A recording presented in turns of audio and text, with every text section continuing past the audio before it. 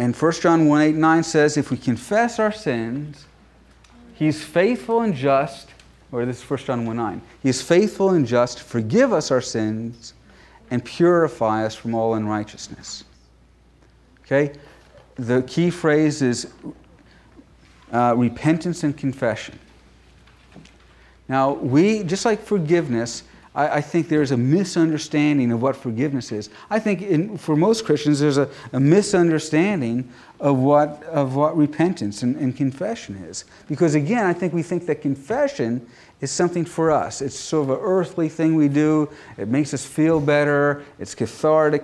But in fact, if you look at what it says, repentance and confession is by definition a supernatural exchange. So we deal with our own sins through confession and repentance. And by definition, repentance, as I said, is a supernatural exchange. It says if we confess our sins, He's faithful and just to forgive us and to cleanse us or to purify us of our unrighteousness. In other words, something happens supernaturally when we confess. It's not just a judicial forgiveness, but it's a supernatural cleansing. It's God who begins to work from the inside out, cleansing and taking the power of that sin from us. So we give our sins to God through confession and repentance. We boldly and honestly and quickly come to Him and say, Jesus, here's what I've done. Here's this sin that I'm recognizing in my life. Maybe it's anger. Maybe it's bitterness. Maybe it's the sin of building up protective walls. But I see this sin and I confess it to you. Lord, I can't stop sinning just because I want to. But I can release this to you. I can confess it to you. Lord, won't you come as you promised and cleanse me, just change me, purify me from the inside out. And that's what He does. In return of our confession, He forgives us and spiritually cleanses us of our unrighteousness.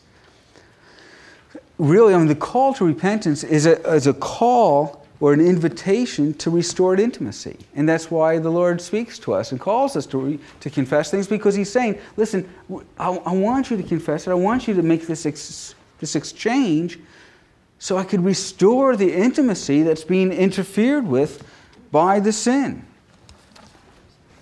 Sometimes we avoid repentance, like I used to avoid artichoke when I was a kid. To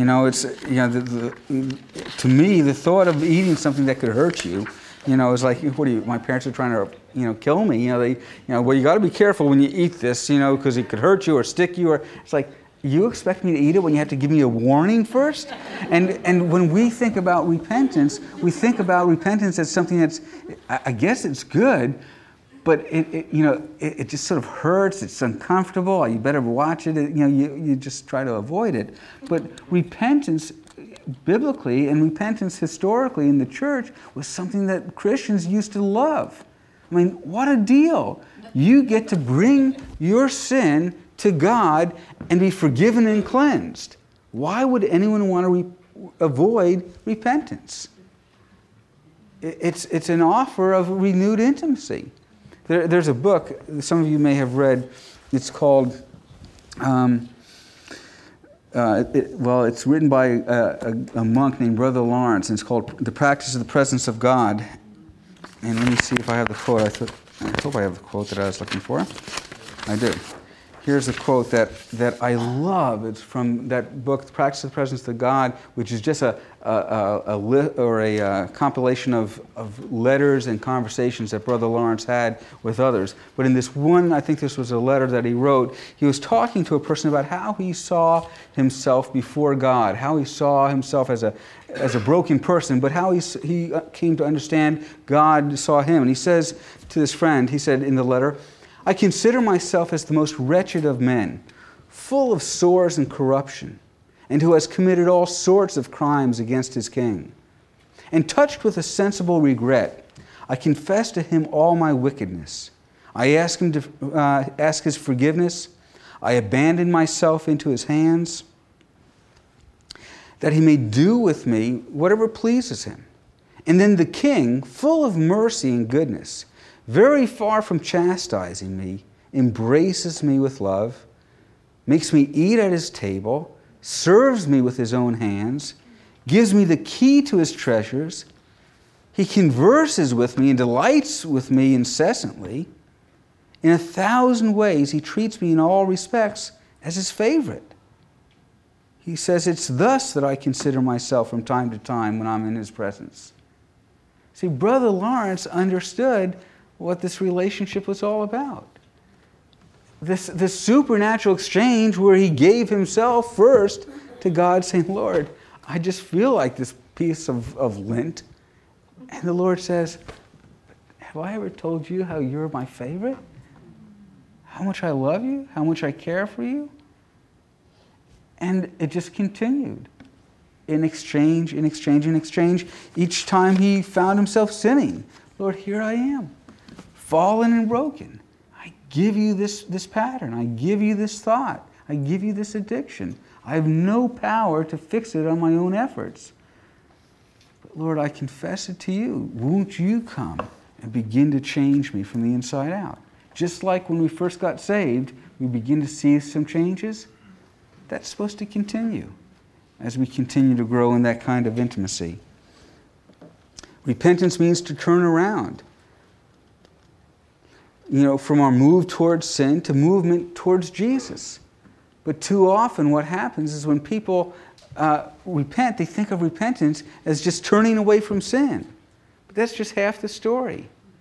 Repentance is turning away from sin so we can refocus and fix our eyes once again on Jesus. And that's the source of our healing. And if as pastors, as leaders, as people who are just friends with others, if we're not helping them reconnect with Jesus and learn how to hear his voice and learn how to connect and learn how to receive, then we're not really doing anything of eternal value. We might be able to help them to feel better, but we're not providing what people really need. Having abandoned Christ and found themselves going the wrong direction, we need to not just get them to abandon the dry wells, we need to get them to reconnect and learn how to connect with the Lord. We repent even if our society says that the behavior is okay. And there's a lot of behaviors that our society says that are okay, that are absolutely, that are sin. And one of them is this issue of self-protection. It's very popular now to build walls, to build boundaries, and we cut people off and say, I'm just building boundaries, when actually all we're doing is we're just protecting ourselves. Or the walls that we build, I'm never going to let somebody hurt me like this again. I'm never going to get close to somebody like that again. Those are just our sinful responses to sins committed against us. Do you understand that?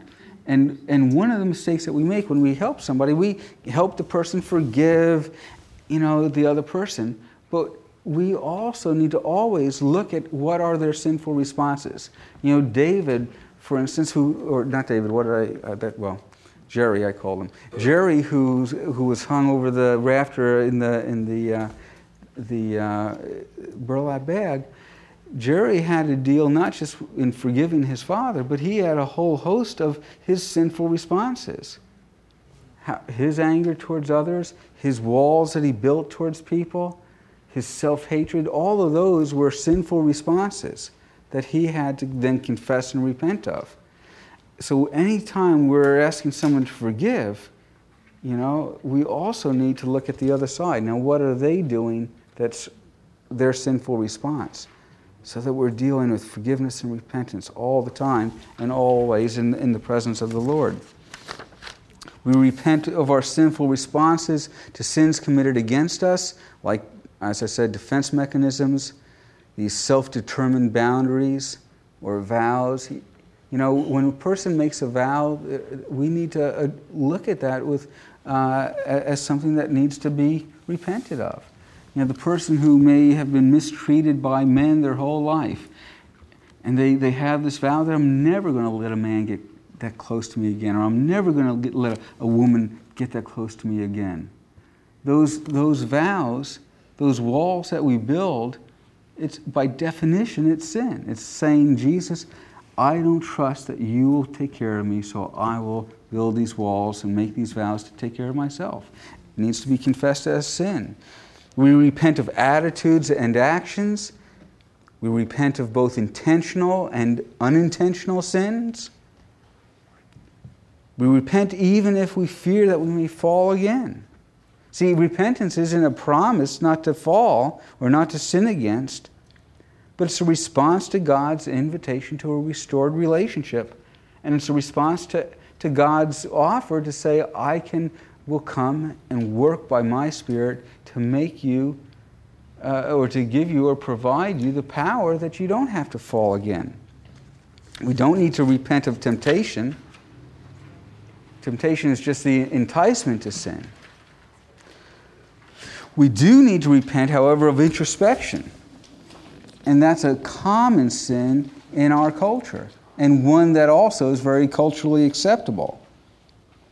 You know, this looking inside, this desire to understand yourself well enough so that you can somehow control it or fix it.